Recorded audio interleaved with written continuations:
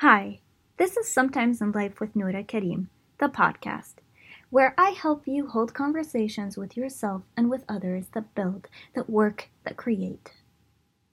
And in this podcast series called How to Create Change, I want to answer some of the biggest and most important questions I get asked in my one-to-one private coaching sessions, in order for both of us to build the skills that we need to create a life of meaning and impact.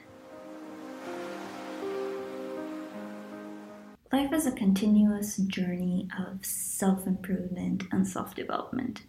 We are always going to be on this path of improving ourselves, learning more about ourselves, being in a different situation, a new place where there's something new that we need to develop. And that's okay, because we weren't created to be perfect, and we're not going to be perfect, and that is okay. Self-development and self-improvement, seeking this change, creating a change for ourselves, whether in the present, in the future, or changing maybe even our mindset about something that happened in the past, can be healing. Where does self-confidence fall into the picture? Self-confidence is basically being able to see ourselves for what we truly are. Being able to see both our strengths and our weaknesses.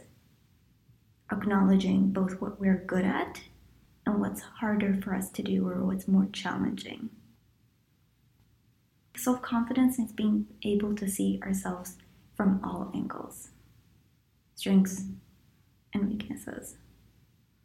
What I see happening with my clients and just, observing people is that we tend to either get overly attached to our strengths, or on the flip side, we get overly attached to our weaknesses. So let's take the first. For those of us that are overly attached to our strengths. So this comes from a need to feel in control, feel like we're good, avoid feeling the vulnerability of I'm not good enough or there's something I need to fix. It's too hard for us to go to that place, so I hold on tight to my strengths. And it's almost like I'm too vulnerable to look at the things that I can do better. So we pretend like we can't really see them. On the flip side of that is those who take it the other extreme end, and we acknowledge our weaknesses and we dismiss all our strengths. Almost as if they don't exist or it doesn't really matter, and it might come from a good place in our heart where we feel like, okay, I need to improve on something, there's something I need to fix, I know I can do better. But here's the thing. Both of these extreme ends, where we are overly attached to our strengths or overly attached to our weaknesses where we can't see the other, puts us in a vulnerable position. Because we were all created differently. We all have our different sets of strengths and different sets of challenges. We all have our different maps based on personality, how we grew up, what are the things that اتعزز فينا as we were kids, what was acknowledged. And based on that, some people may find that it's easier for them to acknowledge their strengths, and some of them feel like it's easier for them to acknowledge their weaknesses. Being able to do both, acknowledging both of them, being able to look at ourselves from all angles.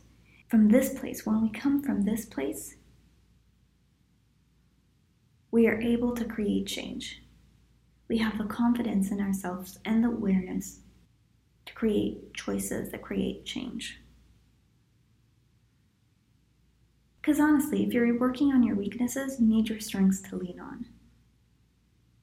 And weaknesses, being able to acknowledge them, admit them, also gives us the awareness that we need in order to gain control of our own actions and decisions, and not be guided by this unconsciousness or this need to avoid feeling not good enough.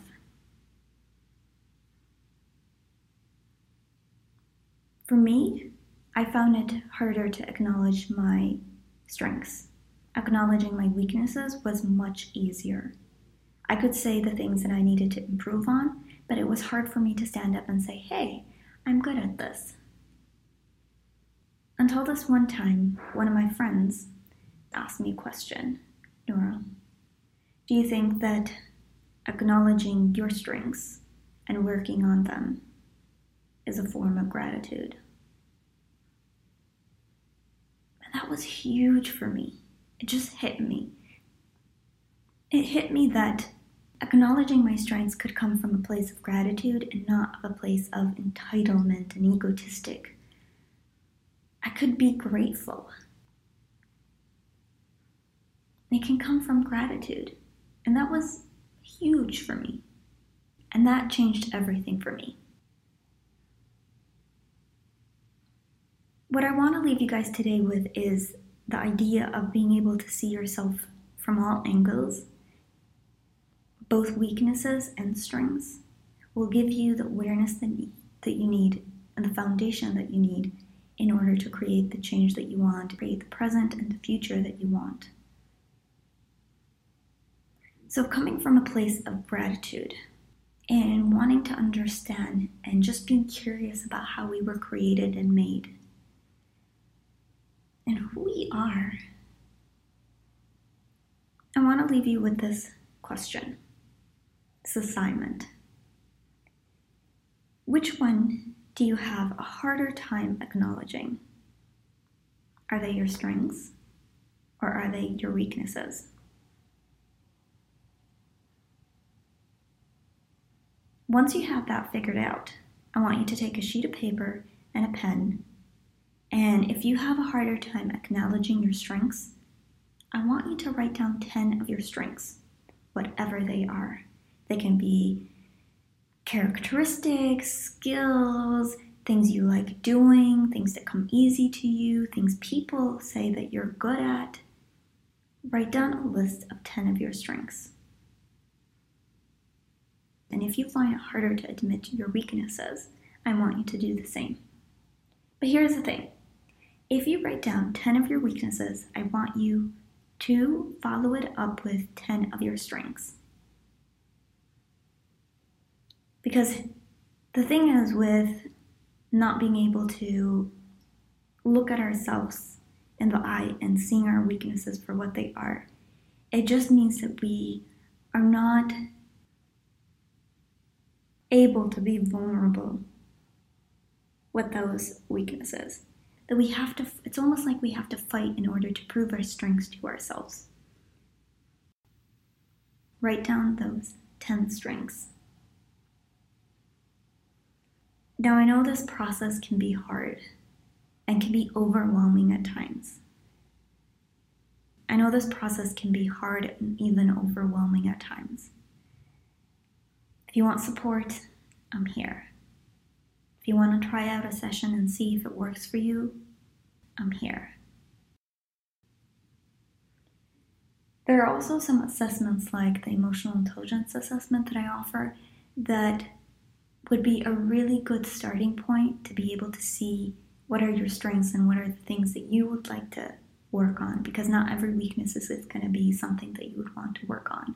It might not be holding you back.